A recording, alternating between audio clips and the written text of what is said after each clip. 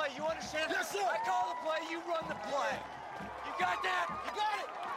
Wildcat gun X throwback. You understand me? Yes, sir. But you want me to throw it? No, I want you to stand here. I want to talk about it all night. Yes, I want you to throw it. I want you to hit him in stride. You got me? Yeah. Hit him in stride. Let's go. Yeah, let's go. Let's go, baby. Hey, let's go. Here we go. Watch this.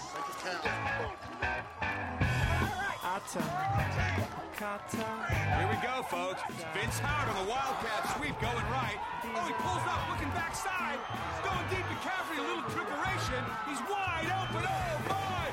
Hater. Welcome, everybody, to the Friday Night Lights podcast about the show Friday Night Lights on DirecTV and NBC. I am Blake, and today we have three people also with us today, two that have been with us before and one that has left us a couple of voicemails. And so, as always, we have Russ. Hey, I'm ready to boosterize this podcast with four people. And we have Pat, who's been with us the last 2 weeks. Hello. And from South Carolina, we have Lyle, who is one of the smartest people I've ever known. Thanks. Hey, I just don't want this to be an overcrowded booth situation like all those NFL pregame shows, so we'll see if we can make it work. Yeah. But we're going to talk today about the fifth episode of the season called The Sun, and we had a break between the last episode and this one of a week, and I think everybody was looking forward to seeing how they're going to handle the death of Matt Saracen's dad, and still expecting that there's going to be an exit of the character Matt pretty soon. But at first glance, I thought this might have been the best episode of Friday Night Lights I've ever seen. I agree. I thought it was. I thought overall it was very well done, and it wasn't like a happy episode. I didn't like laugh a lot, but I thought it was very well done. Yeah, I liked it a lot. I thought there's just so much that it really grabs you. And I was saying that I hope that they do a lighthearted one next week, because that one was. I was at a friend of mine's house watching it, and I had to kind of sit by myself before I got in the car and drove back. It was kind of weird. This is because of the emotion. Well, yeah. I mean, I just thought it was. Yeah, there was just a whole lot in there. There were three big scenes I thought where. Well, actually, yeah, there were 3 or 4 big scenes where Saracen just seems to. Guilford really gives it his all in this episode. That guy's a good actor, and he's like showing it the second before he leaves the show, which I think is weird, but yeah. Well, since we've all agreed that there was quite a bit of emotion wrapped up in this one, but there were a few, I guess, non-Matt Saracen, non-Henry Saracen related moments too. So let's look at a few of those on the front end before we dip into the deeper things. But starting off with the football game at the very beginning, what did you think of Luke and Vince calling their own numbers there? I didn't like the calling their own numbers that much, but I love the Wildcat, and I'm not sure how we didn't see that coming from a mile away as much as we watch football. And as much as they follow the trends, like when they first got McCoy, they moved to a spread because everybody in college was moving to a spread with Texas Tech and Florida and everybody. Mississippi State. And Mississippi State. So now they're following the trend of the Ole Miss Rebels, and running with the Wildcat. But we should have seen that since they never mentioned a quarterback, and they've got 2 running backs that are stars, I thought it was great. I thought it was brilliant. I didn't see it coming. yeah. I thought the best part was after they did call the Wildcat and scored, and then nobody knew who called the play. And, of course, the quarterback was befuddled because he wasn't, like you say, such a minor character. Nobody even knows his name. But then after they get the ball back, Coach Taylor's like, okay, I'm calling the plays. You understand? And everybody's yelling, yes, sir. And he goes, all right, Wildcat. He goes, he's not going to be so prideful. He's going to try to run the pro option. I mean, the pro set offense again. But did anybody notice that they have the same radio announcer for East Dillon as they do for just regular Dillon Panthers? It's I was the same trying guy. to figure out if that was Slammin' Sammy. It sounds different than Slam and Sammy just a little bit, but I mean, surely he's not calling both games, or unless they play on different nights. But what about Buddy Garrity in the stands? Does that mean Dillon had an off week? That threw me. Yeah, I know. I was going to say there wasn't a lot of Buddy in this entire episode, but Buddy was in the stands there cheering for East Dillon. The scene of Buddy at the wake was pretty good. I know we're coming back to that, but that was pretty classic of how wakes go, how funeral visitations go, where he just doesn't know what to say, and so he just keeps talking. Yep. The football game, I thought, how many times can they show Jess Merriweather with that one look on her face? 'Cause, like, they went 4 times to her, jumping up and down with that, oh, yeah! Hey, well, does Under Armour not make cheerleader uniforms? Because they're really hurting. I think that's second season for the Lions. Yeah. They didn't have any uniforms at all. That was great too. Is they're all like just wearing different like red tops and black shorts or black pants or whatever. So yeah, Under Armour really is struggling to get their name on the show. So and then I think that it was kind of amazing that that Vince had like 3 plays in a row where he was like the stud. Where he scored, he got the fumble, he caused the fumble, and then he had the big touchdown pass. And then Well, that's what makes the conference player of the week. That's true. 3 in a row, and then Tinker came away with the fumble. the big fumble recovery. And he was happy. Yeah, he was. I thought he was going to pick it up and run with it. That was going to be awesome. But and then you contrast the elation that Vince had from that night to waking up the next day with no power, no milk, no water, and then having to bring his passed out mother in off the front porch, off the front balcony there. So my first question too was just like Vince's: is why do they call it a breakfast if it's at 1 o'clock? And that's really, really strange to me. Don't you love Vince and JD's obvious Speeches. parallels when they come to the speech? Yeah. Like how JD's so, I mean, he's just so charismatic in front of the kids and all that kind of stuff. And Vince just goes, play hard, make money. you get paid. Get paid, which is the same thing the guy who was still teaching him how to steal cars told him. Right. That was almost a paraphrase of the advice. But then all the kids jump up and, bump fists and all with him and cheer for him. Yeah. I think Coach Taylor was a little bit at fault there for not preparing him more.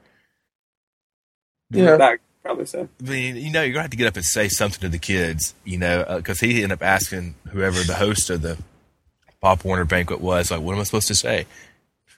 So, yeah, Jade. And He gave him a little wink, though. He liked his little speech. You did good, kid. So where do you think Vince is going then? Because he's obviously starting to find a rhythm or a groove maybe in with the football team, and you see even he and Luke kind of exchange a few knowing glances. But then here he is about to go, jack some cars potentially, and then still having a rough home life. Did you notice that as soon as Vince starts to get in trouble, who's there with him? Calvin Brown in the gold chain. Yep. I think He's Calvin's like They should just put a little devil outfit on him and have it pop up on his shoulder every week. Right. Yeah. I think C. Brown's going to be around for a while. Yeah, but every single time, I mean, it's like something ominous is going to happen, or there's something bad is about to happen because Calvin Brown is around. He needs his own theme music. But he plays the same part that all those guys that just ride around in the truck with J.D. McCoy play for Luke Cafferty. I mean, just truck guys. Speaking of J.D. Sorry. Y'all are always talking about the symbolism of the cars. Maybe there'll be some of that added in depending on what kind of car he jacks later on. Like if he steals the Explorer, if he steals the Explorer, it's on. Yeah, that'd be terrible. or Buddy's Escalade. That's too new. Speaking of that's true. But they didn't have a low jack. It does not have a low jack. This is West Texas. But speaking of JD, we talked last episode, maybe, or episode before, about wondering if there was going to end up some tension happening between JD and I guess the rest of the Panthers and Luke. And it's obviously shown up here full force. Right. Especially with the comment, how does it feel to be the second best player on the worst team in Texas? Yeah, he's a jerk. He has a new nickname now. He does. It sounds like the worst McDonald's menu ever. Wow. And I'm not even sure if we can say it, and this is podcast even rated. I don't know. Can you get that in a box? How far does Luke Cafferty live from town? He's running in the middle of cornfields. And what are JD and his buddy driving out there? Like, are they looking for him or? That isn't even a cornfield. That's like a hill. It kind of looks like a mountain. Yeah. Like, where's that in West Texas? Yeah, I was shocked. I was like, man, they're in the middle of nowhere. Well, they gave him a bunch of crap about being on the worst team and it's like that now. But then whoever the driver was got a line in saying, "Hey, well, we're playing paintball, and we want you to come." So he goes, "Yeah, maybe." But I've never gone to play paintball, and that means like shooting up cars. But I'll be honest. I thought that there's about to be some war. Somebody's going to get shot. I thought they were going to shoot somebody with a paintball gun. And he was going to pull out a gun. Yeah, I mean, I didn't know where they were, but you still see the contrast of when Luke said, "Hey, watch out, you're getting paint on my truck," and JD said something about it. He goes, "Yeah, the truck I paid for with my own money," and I thought that was a huge juxtaposition there. I love the part at the end. They had to find some way for Cafferty to take his shirt off and walk into the, so he's let me show off my whelp. And apparently, all you have to do is be a football player to get a fake ID in Dillon too, and you can be 15 years old and be able to buy beer. Well, this was the first time anybody was ever carded. Yeah, is he a cool guy or not, Luke? Because in the first, I thought he wasn't supposed to be a cool guy. He's crying to the principal when he's got to get transferred, and he's very meek and everything. And then he just, casually strolls up and picks up the girl with no shirt on, and he's like, the beer's on me. Hey, you want to, He goes, "I'm Luke." Almost, he, transformed into a complete cool guy all of a sudden. Is he going to be like, "I'm RB1"? Right. RB 1A, 1B. Yeah. The funny thing about that is that if anybody that didn't live in the South saw that scene, was like, nobody would ever just go into a convenience store without a shirt on. But if you live in the South like we do, that happens all the time. And I saw somebody 2 months ago just wandering around the gas station like it was nothing without clothes on. Pat tried to take his. You sent me that video. That's right. Pat took his clandestine phone video. Maybe we can post that. Can we put that up on the website, Pat? Not only did that guy. This is not Luke Cafferty. We're talking about Pat's cell phone video that we've all seen. But the guy not only had his shirt off, but he also had a cowboy hat on. Right. Which really makes the whole wardrobe. And it was the middle of September. It wasn't like time to harvest the hay. It was like the middle of September. Yes, but we digress. But I think that this even more heightens the friction between East and West Dillon, or especially the football teams, because I don't think that Luke and JD are going to make up and be close friends anytime soon. I guess not. They really painted JD to be this horrible guy, even more so than his father. They've just become the mustache twirling people that you hate.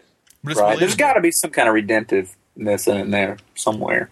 Yeah. I was starting to say, I think that by the end of the season, of course, we're still 8 episodes away from that there will be something that we kind of feel sorry for JD about. Yeah. The better is that kind of character, though. What's that? I think he's better as that kind of character. That guy does a great job of playing that guy. He just is a very believable, arrogant football superstar. Instead of the milk drinking Wonder Boy. Yeah. Right. And it makes sense that now he really is the go-to guy, and he's been kind of this football robot that his dad turned him into. It does make sense that he would morph into that guy too. Like, the more I watch it, the more it's believable that he actually would kind of turn into this jerk. And of course, you see Coach Taylor there at the Pop Warner breakfast. Still saying, he's got a heck of an arm. Yeah. Yeah, I thought that was funny too. I thought that's pretty classic Coach, not to say anything that would be too, because I'd have just been didn't JD make a comment about I played under Coach or whatever? Yeah, he called me Johnny Unitas. Oh yeah, I was like, dadgum, that is cold blooded. You think he's gonna get his leg broke? I don't know. He deserves it. So, what did everybody think of Tim Riggins at a beauty pageant? I've got no comment. I was just kind of right in there with, Tim Riggins in the lawn chair at the end, drinking a beer and trying to process everything that had happened that day was was pretty powerful, but Yeah. Tim Riggins at the beauty pageant was just kind of weird. I did like the fact when she called him at the wake. And he was like, "Do you not know what happens here?" Here's the thing that bothered me about that. I know maybe the pageant lasts like days at a time or something like that, but they like it's like they intercut scenes between the pageant and the wake. And 1 minute he's at the pageant. Does he like teleport, or how does that happen? Well, I think, you remember that Becky's mom ended up saying that this goes on for 2 or 3 days. You still got time to get here. Right. When she was talking to Becky's dad. And so I think that was maybe, I don't know if that was input later on, because I don't remember seeing her say that. I think she was off camera saying it. So I think they tried to, pull it out to make it seem that he could be, have left wherever he was and driven back to the Saracens' household. But I don't know. Great point. I believe he was wearing the same clothes. I'm not 100% sure, but I think so. Maybe he was there in the morning and the wake in the afternoon or something. Right. I don't know. But I like the way that they contrasted like a real life crushing problem that the Saracens are going through with her thinking her problems are of this great magnitude with this pageant. Everybody does that in real life. Your problems are the worst problems in the world. Right. Well, I thought she was missing her dad in a large way too. So I thought there's a little bit of a parallel there that Matt has lost his dad even though he didn't like his dad, and we don't know necessarily Becky's relationship with her dad, but obviously he keeps telling her he's going to be there and keeps bailing on her. So I still think she felt kind of abandoned.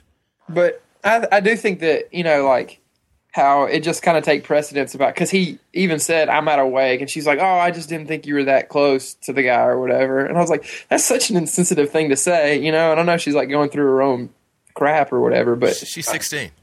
yeah, still, that was, maybe it's just because I know Saracen so well, and that's just a cold-blooded thing to say.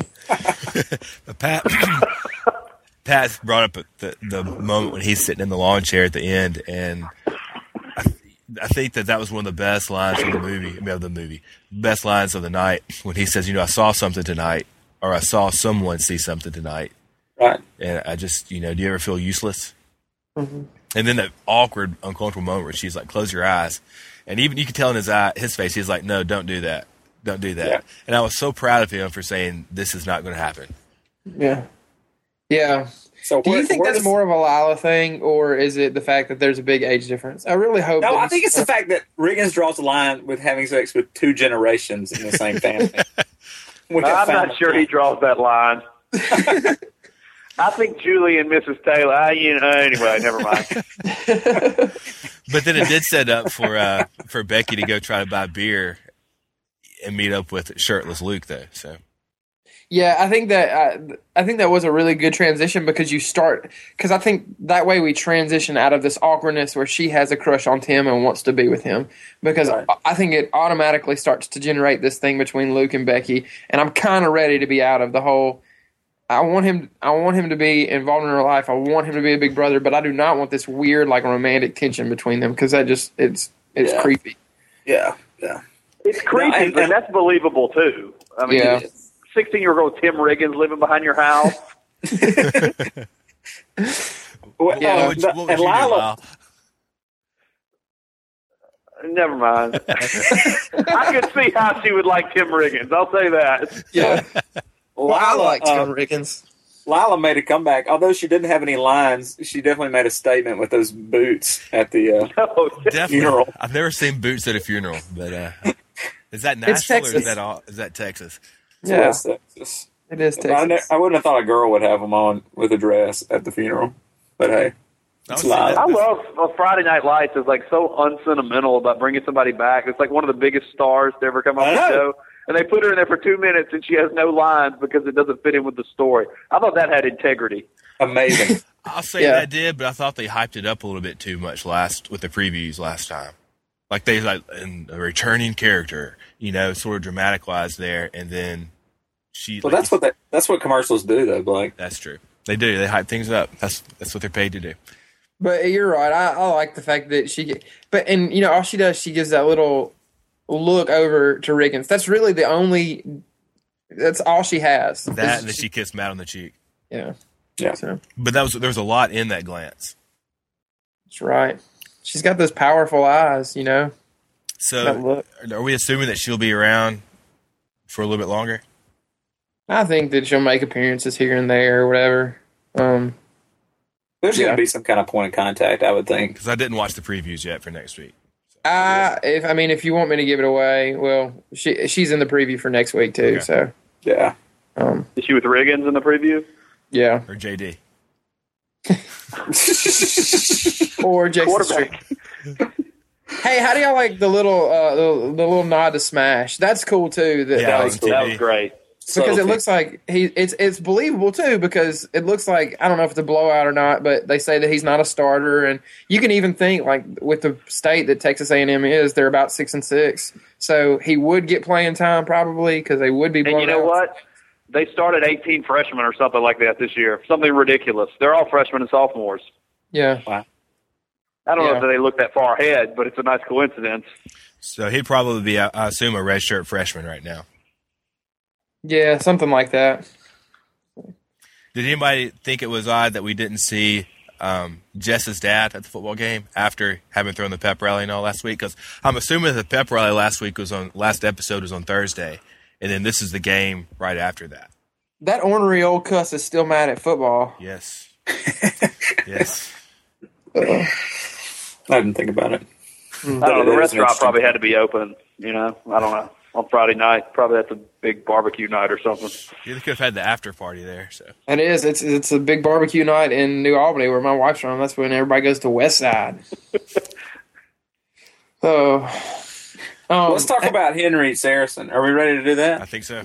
yeah, I that think was so. the main point of the show, and I would just kick it off by saying I thought that was just incredibly powerful, and I really, at every turn of all the stuff that happened with Matt Saracen, you could tell that whoever wrote that and like directed that episode had been through something like that, like losing somebody, losing a father, and I know that's something that's happened to me, and I was just so impressed by the genuineness in everything that happened. I mean, when he loses his crap at the dinner table and doesn't really know what to do or how to eat or what to say, and like that was, there's just that sense of lostness that comes from grief. And then the sleazy funeral home consultation. I mean that vulture.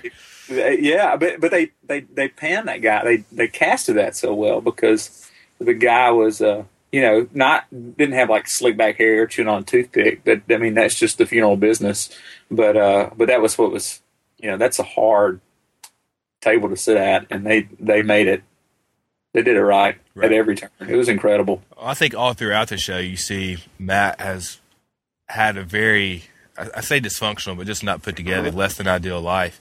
But it's been the Taylors, it seems like, over the last 2 or 3 years that have kind of surrounded him and been his family for him, whether it's Tammy helping out at the funeral home or Julie being there all the time and Eric kind of giving him, I guess, some foundation through football. But then again, walked him home after, like you say, he lost everything right there at the dinner table. Right. And that was what was great about that show, because when he left and they were like, Coach Taylor was like, I'll go talk to him. Sarah and I were like, this is going to be classic. This is going to be a great speech that he's going to give him. Like, this is going to be awesome. And he didn't say anything. He just said, I'm just walking home. And that's what's incredible about the show is that they could have crafted some great rah-rah speech, but there was nothing there. There was just, I don't know. I thought that was incredible. Well, it's almost like there's nothing he can say. I thought that dinner table scene was the best scene of the night, because I really like the fact that Saracen just kind of pours it out. He says, I hate him, and I don't want to hate him because I want to be a good person. It just seems so interwoven with who his character has been and how it's been established for the past 3 years, that he was saying things that were absolutely genuine. But, man, he knocked that scene out of the park, I thought. Yeah, when he said that, I just wish I could tell him these things face to face, and now he doesn't even have a face. Ugh. And you see the looks, and then he starts apologizing. He said, "I'm sorry, Miss Taylor." Should have said, "I'm sorry. You don't. I'll get out of here." And it pulled at your heart or ripped at your heart, whichever it may be. Oh yeah. Let me ask you this: how is it going to function without Saracen on it when he leaves this year? Like, he really is the heart and soul of the whole show, I think. I agree. Because you think even from the very first episode, the last scene of the first episode, wasn't it him and coach out there calling plays, and do you want to be QB1? Let me hear you. And so he's been kind of like you say, the mainstay throughout the entire thing.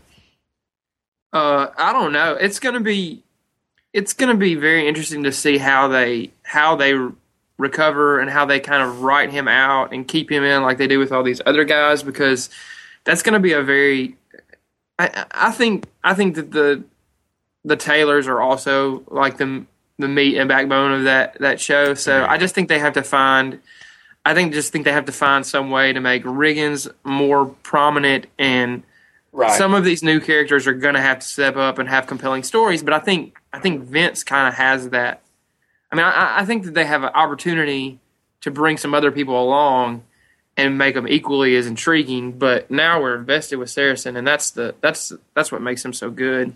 Right, and you see him bringing Tim Riggins into that place, though, especially with the way the last scene was. He's still wrestling with what he's going to do and where he is. And in the first couple of seasons, Riggins was more not necessarily comic relief, but he was more just auxiliary as far as a character goes. But he's pretty stereotypical too. Yeah, but you see he's beginning to embody Dylan, like the people who don't make it out of Dylan because of football or because of college or whatever. They really don't make it out of Dylan, and that's what was so much more apparent in the movie Friday Night Lights, but what isn't really played up quite as much in the show. But I mean, you see he's just kind of stuck, and Saracen's the same way. That's why Saracen's probably, I imagine after the eulogy, he's going to go join the military. I imagine he's going to turn around. I imagine we're going to see him talking to that guy that said he was also a recruiter, but who tries to get to know the people. I just don't think that the military is. I would be very disappointed if they did that, honestly. Really? I don't know why. I don't think that's. And maybe I'm wrong, but I really don't see that. Blake and I were talking last week about how he has to learn to shoot before he goes in the military, but I was wondering if he get the benefits from the military and from the government, some sort of life insurance, pay off. Therefore, he's now able to go to school wherever he wanted to. Right. Did there seem to be a bit? This may be just me. I kind of like the way that there are these almost political undertones to like the whole way. Like I don't know how you feel about the war in Iraq and Afghanistan and all that kind of stuff, but don't like the way Buddy was kind of talking to him about, hey, your dad was doing something over there, and it seems like even because it seems like in the video voicemail that he's watching at the very beginning, his dad says something about being home like soon, and we're going to be out of here soon and stuff like that. Right, we're doing good work over here or something. Yeah, it was 2 years ago. Yeah, and so I don't know. It was one of those things where it kind of made you think about what's going on over there without being like overtly taking a stance one way or another, or you know what I mean? Yeah, like it's interesting. I thought that was kind of good. I hope they're not interweaving political philosophy. They're good about staying away from that kind of stuff. Yeah, they but don't really moralize anything. They just show how things are. Yeah, right. But even more so about these are the kind of conversations that a town like this would have when a soldier dies and comes home. Does that make sense? Like it's almost like it's woven into the reality of the story. Like Buddy Garrity is the kind of guy who would say those kind of things because he probably leans that way a little bit, Right. So I think that's the American patriotism that probably is really strong in Texas anyway. But Dillon is one of the most liberal places in Texas, as evidenced by their gay bar. It's just outside of town. It's not in city limits. yeah, Their gay bar that serves 17-year-olds. Coca-Cola. Girls. yeah, just Coke. So One of the scenes we've not talked about that, and it was right there at the wake, which was when Joe and JD came over and wanted to offer their condolences. And I want to say on the front end, that took a lot of guts from the McCoys to even show up. But I thought it was classic when they were talking and Matt goes, "What?" And they started again. He goes, "You got to be kidding me!" And just shuts the door. And nobody says anything. I don't think it took courage. I think they are just so self-unaware that they thought that was the right thing to do. You think? That was appropriate, and they had no idea why it would be received any other way. So I don't think it was something that they mulled over and decided, this is going to be hard, but we need to do this. I think they just decided we're a wealthy family in town. We know him. We should go offer our condolences, no matter how we treat them the rest of the time. Let me tell you something. Boosterism knows no bounds. You can't fake it. Cannot. I mean, did the boosters make him do it? Is that the impression y'all got? That's the impression I got. He's head of the booster, so he has to do it because the good old boys that sit around the Applebee's, no matter how much they have a problem with football, that man fought for, by God, America. We got to send a wreath over there. Well, where was Wade Aikman? I would have thought it would have been the coach, unless I guess he is head of the booster club. Joe McCoy is, and it still begs the question: where is Janie McCoy? Yeah, I don't know. Maybe there's a Northern Exposure reunion coming on. Yeah, I was thinking maybe she moved to Alaska. To Sicily. Hey, no, this is something I didn't say, but did you notice, this is kind of what got the whole political thing got for me. Did you notice that Billy Riggins had a shirt on that said draft beer, not people? I did not. I did notice that Billy Riggins got away from Mindy for a night. I did. I thought that was random that Billy Riggins was in. Although she was there at the funeral, big and pregnant. Yeah, she was. Yeah. I saw her in a back shot, pretty obvious. What about Landry? Landry he wasn't on screen a lot, but he had some pretty funny moments. I think with the twinkle toes when Julie called him that. And he goes, "That's not my name." He said, "I'd rather be called Golden Foot." I was hoping Crucif Victorious would play a rousing number at the funeral. Wow. Did you think it odd that after the game and everybody's rah-rahing and feeling good, Coach tells everybody to take a knee and tells about Matt, and he ends up saying something to Landry, but he calls him Lance? He calls him Lance.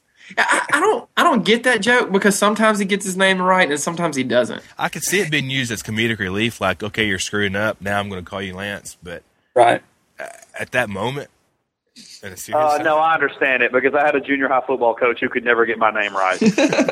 So, and no matter how much effort I was putting in, he put an S at the end of my name and called me Lyles all the time. And I was like, "There's only one of me, man."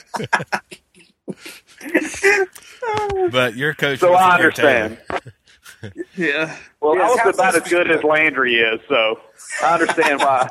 You notice he doesn't ever forget Luke's name. That's true. I was glad, though, that Landry was able to go out and hang with the Riggins and Saracen, too, on the football field at night. But were they on the East Dillon field or the Old Dillon High field? I couldn't tell because it looked like the corner of the field, and I thought that it would at least say Panthers in the end zone or something like that, but at first I thought it was a Panther field. That was reminiscent of that episode when Street and Smash and Riggins and Saracen are hanging out too. I like that too. I thought it was reminiscent of Dazed and Confused. Apparently that's what you do in Texas. You drink beer on the 50.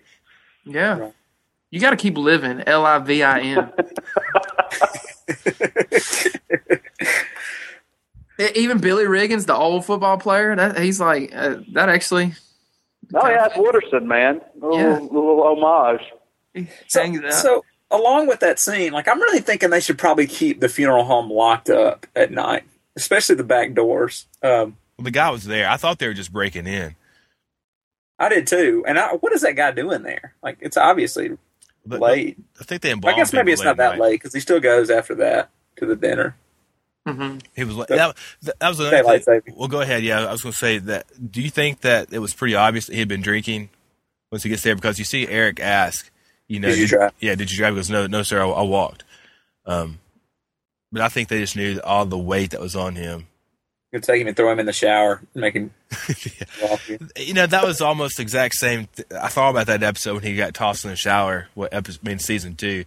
It was that sort of moment stretched out to about 25 minutes, it felt like. Yeah. Yeah.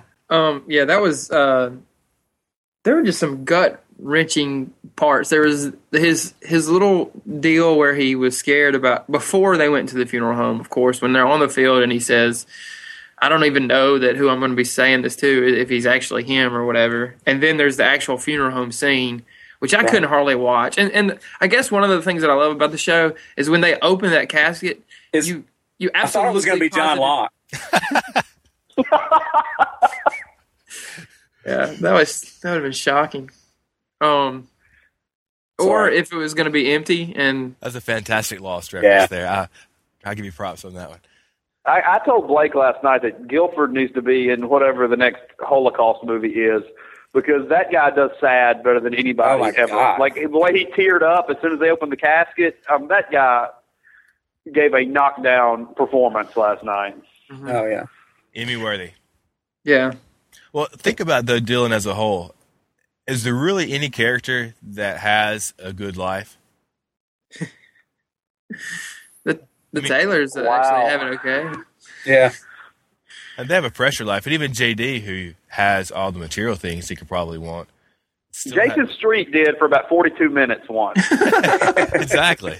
Yeah, in fact, he had the best life of. He was number one QB in the nation. But, I mean, I don't know if that's just kind of the motif of everybody, but everybody has a less than ideal life. And, like you just said, the Taylors seem to have the most normal of all lives, and that may be why they are almost the rock in the middle of everything. But nobody, it's none of the, besides Julie maybe, but none of the people have a life that any of us would hold our hand up and go, yeah, I want that. Mm-hmm. I mean, Landry is probably close, though he is probably the typical kind of geeky guy at school. The geeky guy who always gets beautiful women at school. And who murders people. And murders people. Well, I guess he does have that weighing over him, although I'm glad they never bring that up. That never happened. We will not refer to that again. The event that shall not be named. Yes. I don't know if that's something, but even the new people, that are on there, they're still, Jess seems to have a fairly normal life, I guess. But we still don't know. Her dad hates football. That's not normal. Yeah, I can't fathom that. In Texas. Yeah. I guess the only person now that has a normal life is Smash Williams. Except for the fact that Cafferty's parents don't really like football, it seems like that he might have a normal life. It's true. Yeah. I mean, we don't know enough about him, I guess. I'm sure that something will come up later on if his family comes into play. But now he's got no friends, really. I mean, he's fixing them, and he's making them with he's stealing people. But the people, Becky? I didn't have any friends in high school, and I had a pretty normal life. look at us. I mean, look at us now. Yeah, We're making a I podcast. have 3 friends now. We all talk about football every week. Right No, now. we don't. We talk about shows about football. Yeah.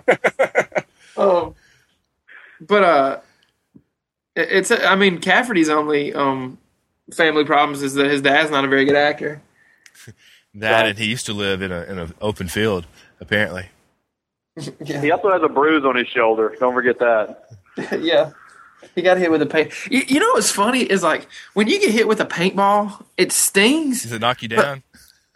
Those guys were, for them to be football players, were like, ow! I don't know, dude. I've never got shot that close range with just a T-shirt on. I bet it hurts. I bet I they can got see nice. it. I don't know. It hurts really bad. I bet those guys got nice. I shot a paintball guy guns, one too. time from like 5 feet away, and he was like, and he yelled at me, but he didn't fall down on the ground and roll around. Like Pat said, I bet that JD has a super velocity paintball gun. No, I bet he does. He's got a cannon for an arm. He might as well have one for a paint gun, too. It's true. I was expecting there to be a fist fight between the two of those guys there in that gas station parking lot. And then, the police are like hiding behind a billboard 18 feet away to pull up. That's what happened last time Luke was in a tussle. That is a really pansy move by JD. Like, the dude steps up and he's like, careful, and shoots him with a paintball gun. Instead of just It's manning up obvious or whatever. now. Yeah, he didn't want to get in the fight in the last episode, and now he doesn't want to punch Luke because obviously he doesn't want to hurt his hand or his golden arm. Right. I thought it was Maybe good not. that Luke called him out, though. Like, yeah, I was in jail when my friends weren't there. What happened with that? Like, oh, we're sorry, man. We're sorry. Yeah. Now, the East Dillon team's starting to come together.